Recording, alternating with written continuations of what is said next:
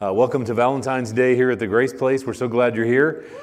Cold cookie will be here following the service. So those of you who have enjoyed that in the past are going to enjoy it again. And those of you who don't have no idea what that is, it is an act of love from us today to say we really appreciate you and love you, care about you, and hope you like cookies and ice cream. So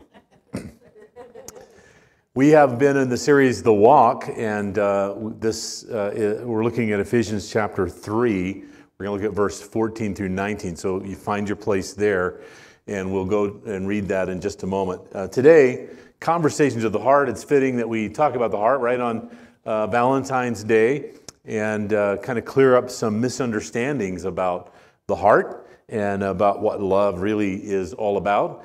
And this was a great example here, you know, the servant's heart. Do we really have that, or do we think we have that? And we have something maybe different. Paul speaks to the heart here in Ephesians chapter 3, beginning at verse 14. If you found your place there, please stand for the reading of God's word as we look together. For this reason, I bow my knees before the Father, from whom every family in heaven and on earth is named. Isn't that great? We are all his kids, every one of us.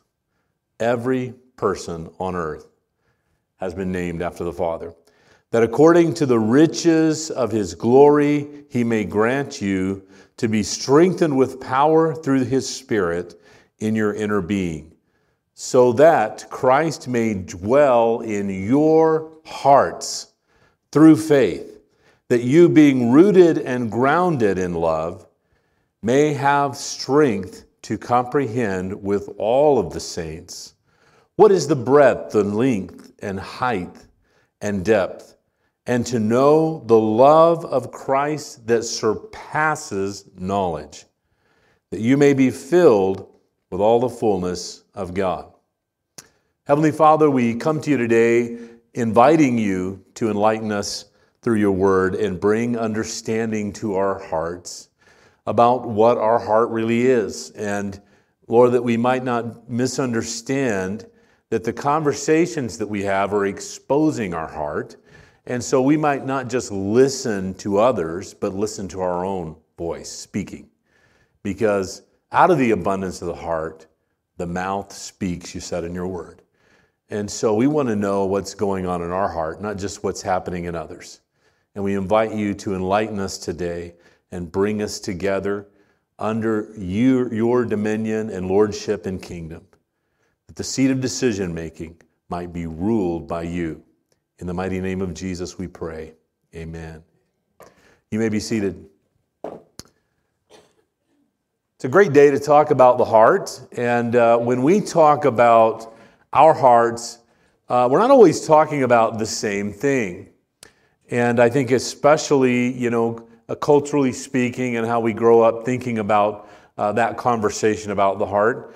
When someone asks us, for instance, what is on your heart? We often are more philosophical about our responses, and we often answer, we begin an answer sometimes with I think, and quite often we begin an answer to that question with I feel, which highlights our emotions. The I think highlights our philosophical ideals about what is going on, what's happening, what we think about the information that we've been fed and the things that we can see and put our hands on and what we have to be able to give attention to and what we surmise is going on as a result of all of that. What we think is a product of what we are hearing, what we're smelling, what we're seeing, and our experiences in life, right? And so the Bible teaches us, and Paul is emphasizing that today, that this is not a great idea to let your life be ran by what you think, your philosophical ideas. And why would that be? Well, God tells us that you can't see it all. You don't know it all, and you do not understand what's behind, the impetus behind things that are going on the planet and around you and in your situation, circumstances, and environment. So you're always at risk to miss the truth by making your own summation about what is really going on in this hour, in this moment. I love in the Old Testament, it talked about a tribe in Israel that was sought out because these men had an understanding of the seasons of the time and what was really going on. And as you investigate and look into it, what made them, gave them more wisdom about decision making and a better understanding about what was going on was they spent incredible amount of time with God and His counsel. In fact, it tells us in Proverbs, the beginning of wisdom is the fear of the Lord. The beginning of understanding really what's going on is the Lord. And then, of course, there's that side of things that's emotional for us, that those are conversations of the heart that's going on. And so that's where we talk about, I feel this, I feel that.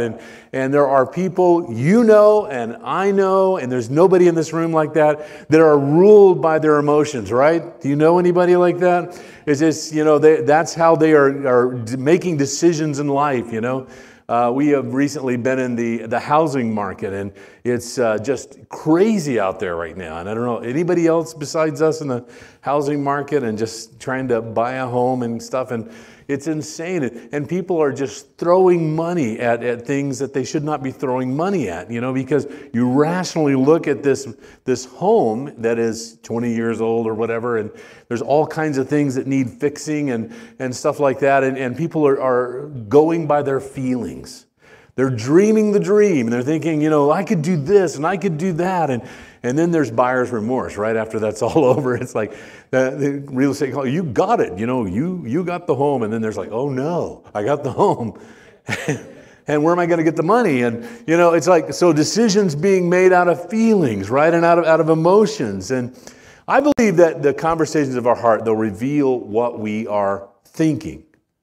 They reveal kind of where we are in life, but they certainly reveal how we're making decisions, right?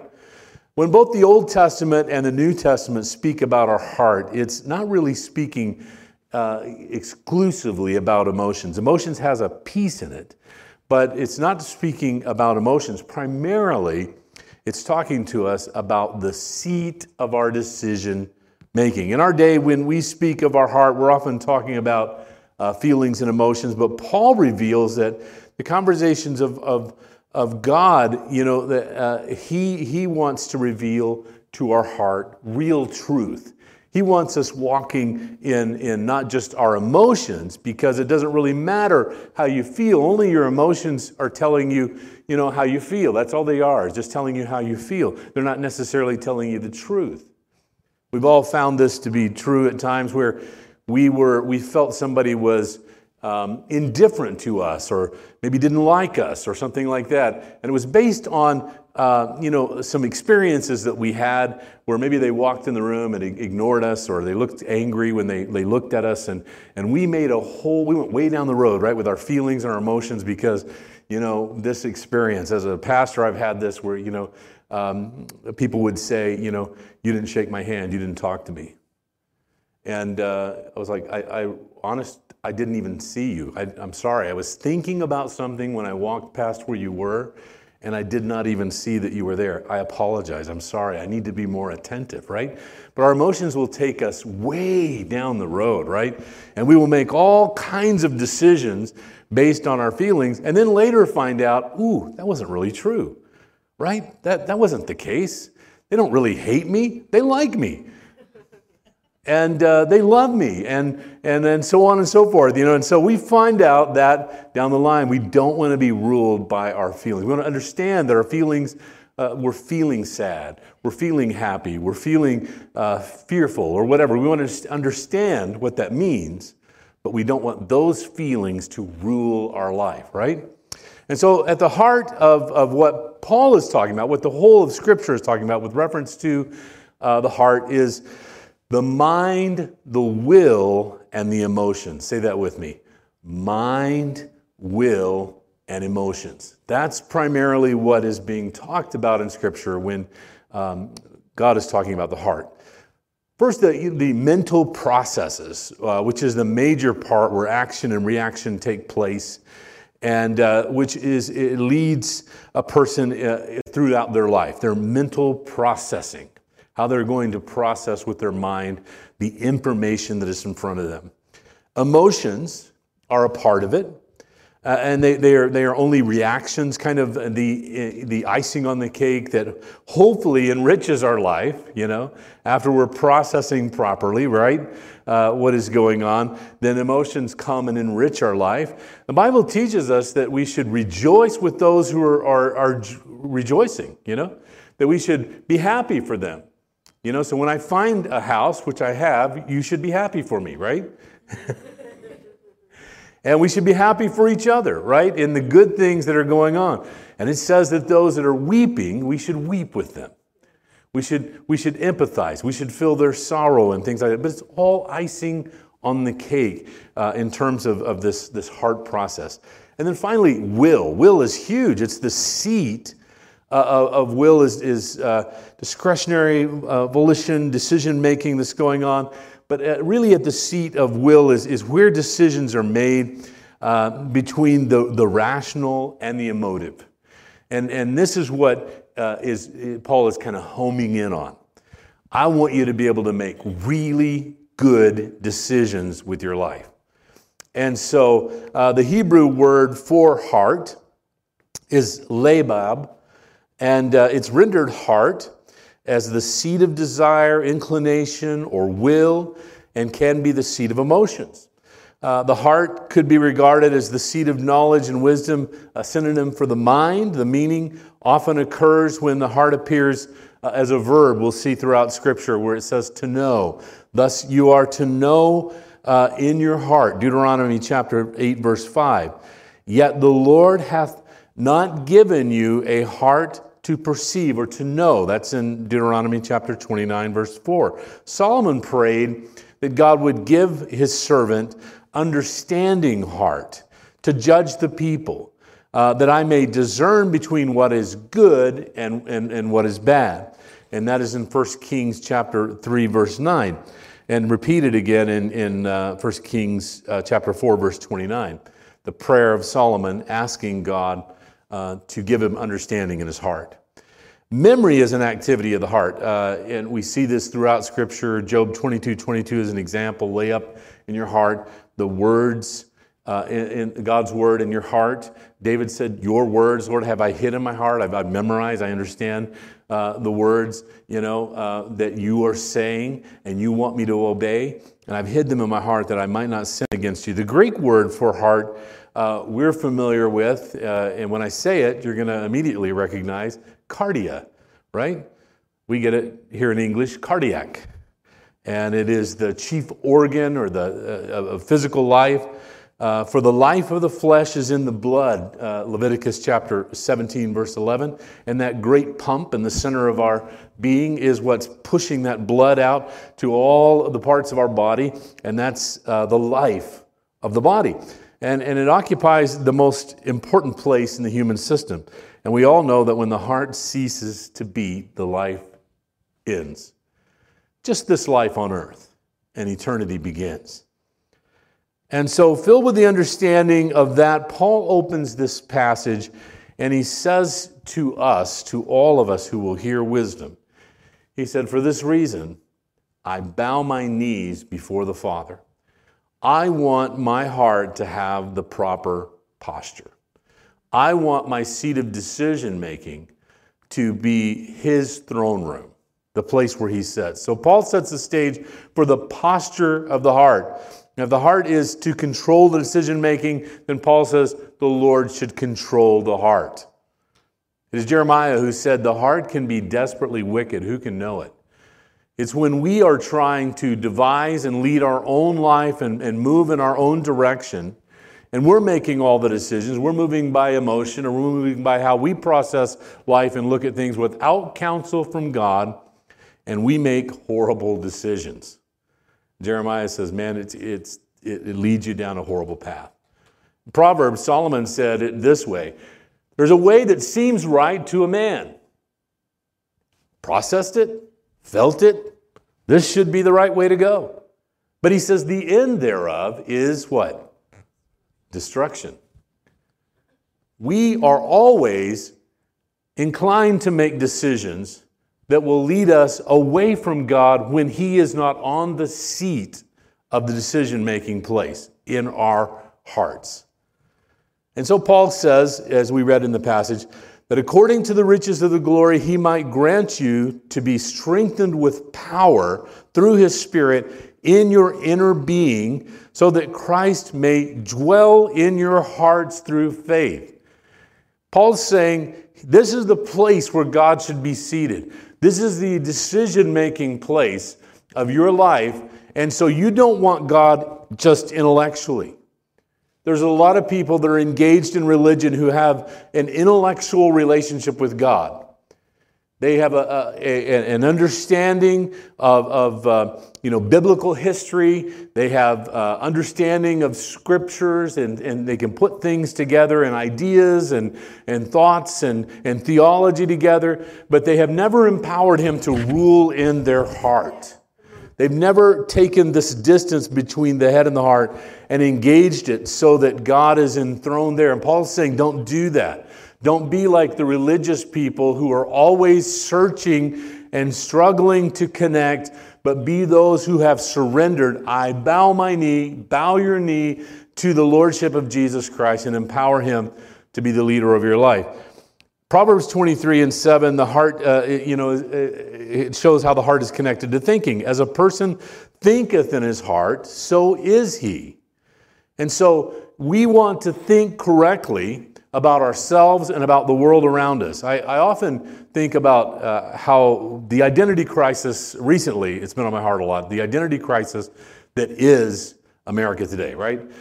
All over the world really, but in America today, very pronounced, we see this huge identity crisis. People don't know who they are.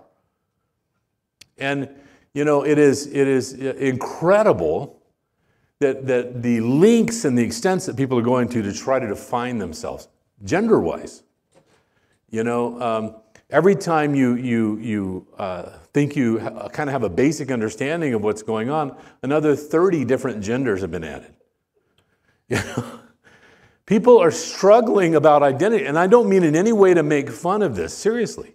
This is a huge, huge struggle. It is the direction we go when God's not seated where he belongs. He's the one that said he created male and female.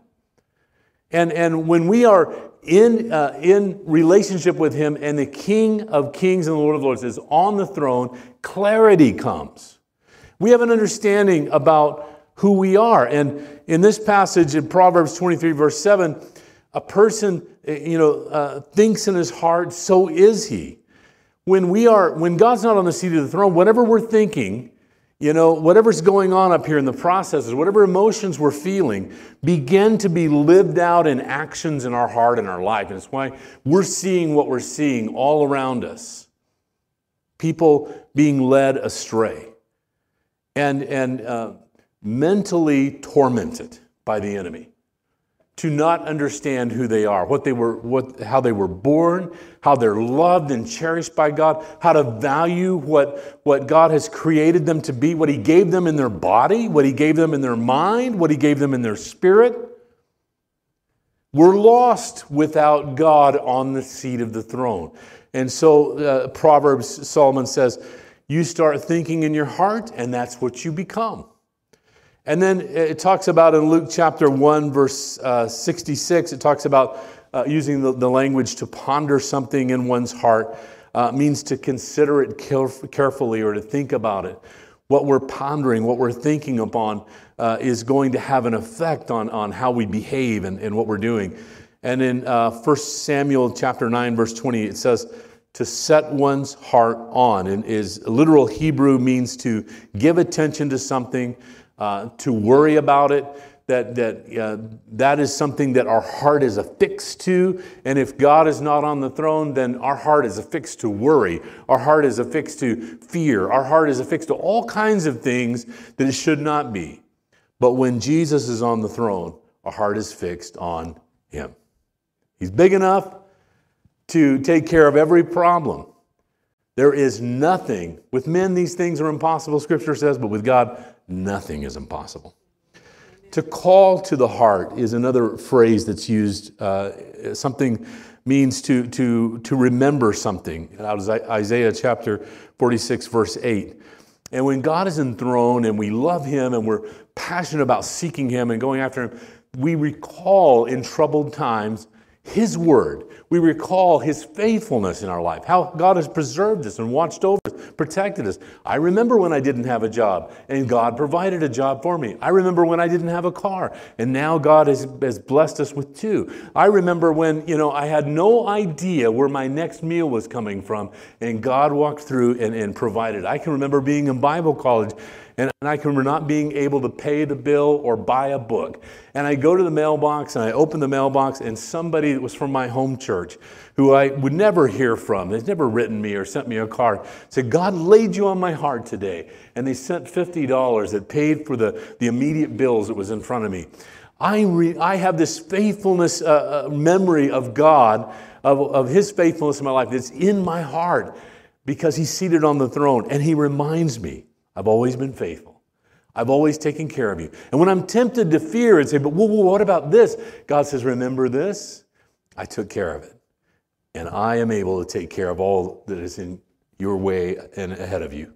All of these are functions of the mind, but they are connected to the heart in biblical language. So Paul goes on to say, repeat that last phrase with you. So Christ may dwell in your hearts through faith, that you being rooted and grounded in love may have strength to comprehend with all the saints what is the breadth, the length, the height, the depth, and to know the love of Christ that surpasses knowledge, that you may be filled with all the fullness of God. A couple of things out of this section of the passage.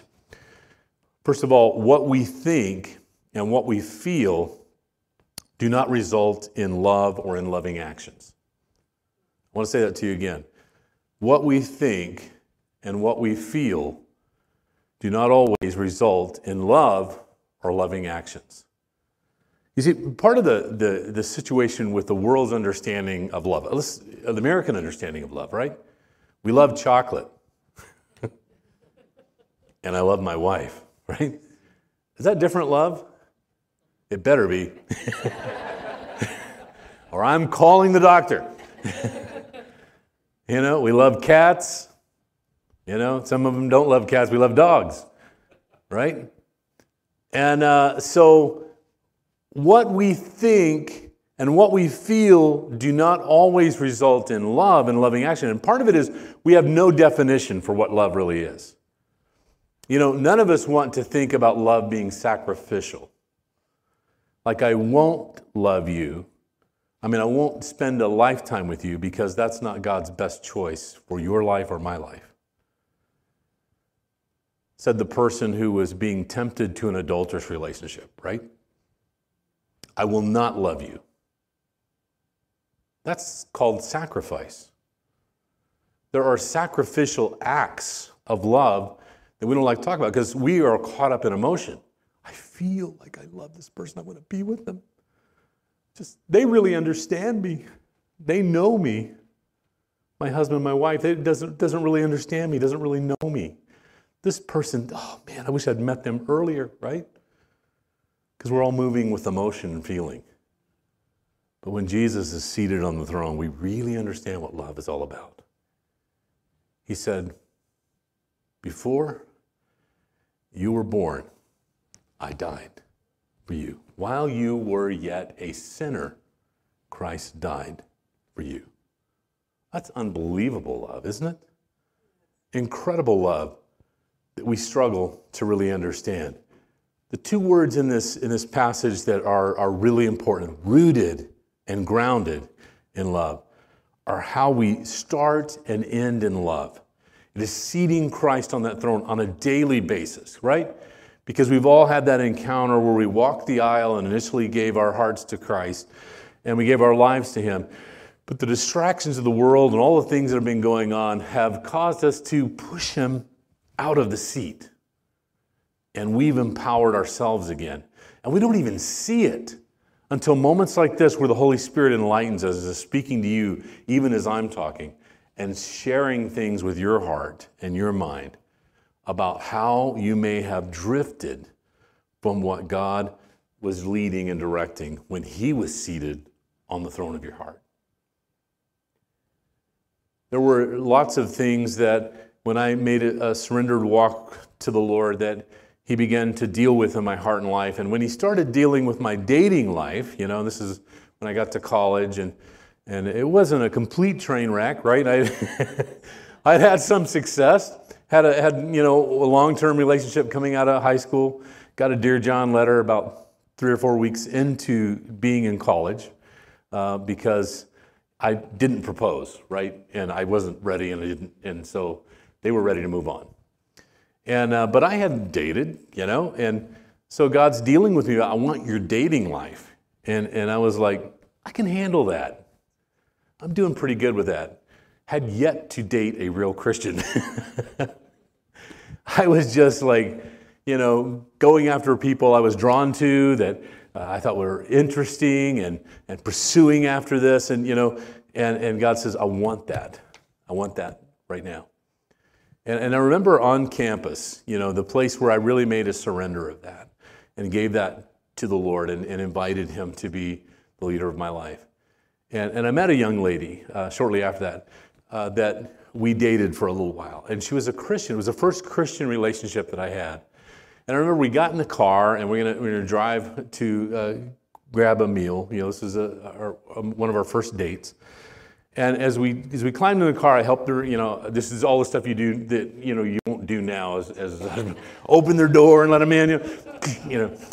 And I go around, sit down, and I didn't even know she brought her Bible. Right? She had a purse and she pulled her Bible out. And she said, "Before we go, I want to read a passage of Scripture." I'm like, "Whoa, this is different." Empowering God in my dating life transformed it. It became something completely different. All of a sudden, I was looking for something different in my dating life than I had prior. Love is an attribute of God. To know it fully, we must know Him fully. And so Paul ends by saying, to comprehend with all the saints what is the breadth, the length, the height, the depth, and to know the love of Christ that surpasses knowledge, that you may be filled with the fullness of God. Surpasses knowledge. What Paul is saying there to us, what God is saying to us through His Word and through Paul, is that there's no way you can know me without revelation. There's no way to intellectually know me. This has to be revealed by the Spirit. You have to invite me in to be Lord and leader of your life. I have to reveal to you who I am. There's no way you're going to understand this and grasp this. The length, the breadth, the depth of who God is. The saints are learning it together with Jesus enthroned together on their hearts and lives. Every time we come to worship, it's kind of like the cherubim, that are flying around the throne that we see in Isaiah. And he was in his vision, he sees all these cherubim, I don't know if you've read this before, but they have 3 sets of wings, right? There's 2 that they're flying with, and there's 2 they cover their feet with, and 2 they cover their face with, because they're in the very presence of the throne room of God. And they're calling out, holy, holy, holy Lord God Almighty. And initially, you read that and you think, boy, this has been going on for like eons of time, because there's no time in eternity, right? So this has just been going on. So are any of these guys tired? Spell me. You go in and do the holy for a while. I'm going to sit over here and take a break. Are they wearied in any way by what's going on? They're in the presence, in the throne room of God. I think Jack Hayford expressed what I felt about that passage. He said that what happens is that God Himself is like a multifaceted diamond to these beings that are flying around. And every time they think they've understood and figured it out, a new facet of God is revealed. And they're like, oh, holy, holy, holy is the Lord God Almighty. And then another facet of God is revealed to them. Holy, holy, holy is the Lord God Almighty. And it is the same in our walk and our relationship with the Lord, isn't it? For those of you who've journeyed with the Lord on the throne of your life, and you come to worship services, we sing songs like we did this morning, and there's these moments you're going, holy, holy, holy is the Lord God.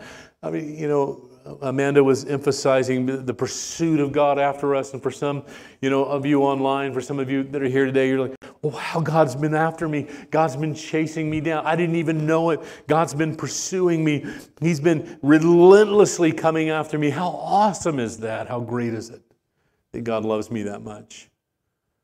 The song we were singing about praise, and standing next to my sister-in-law who's here today, and grateful that she's here. And she's gone through so much physically over this last year. And she still has a reason to praise. Amen. Through the darkest moments, the most difficult times, where I still have a reason to praise. Amen. Surpasses knowledge. There's no way that we can know Him without revelation.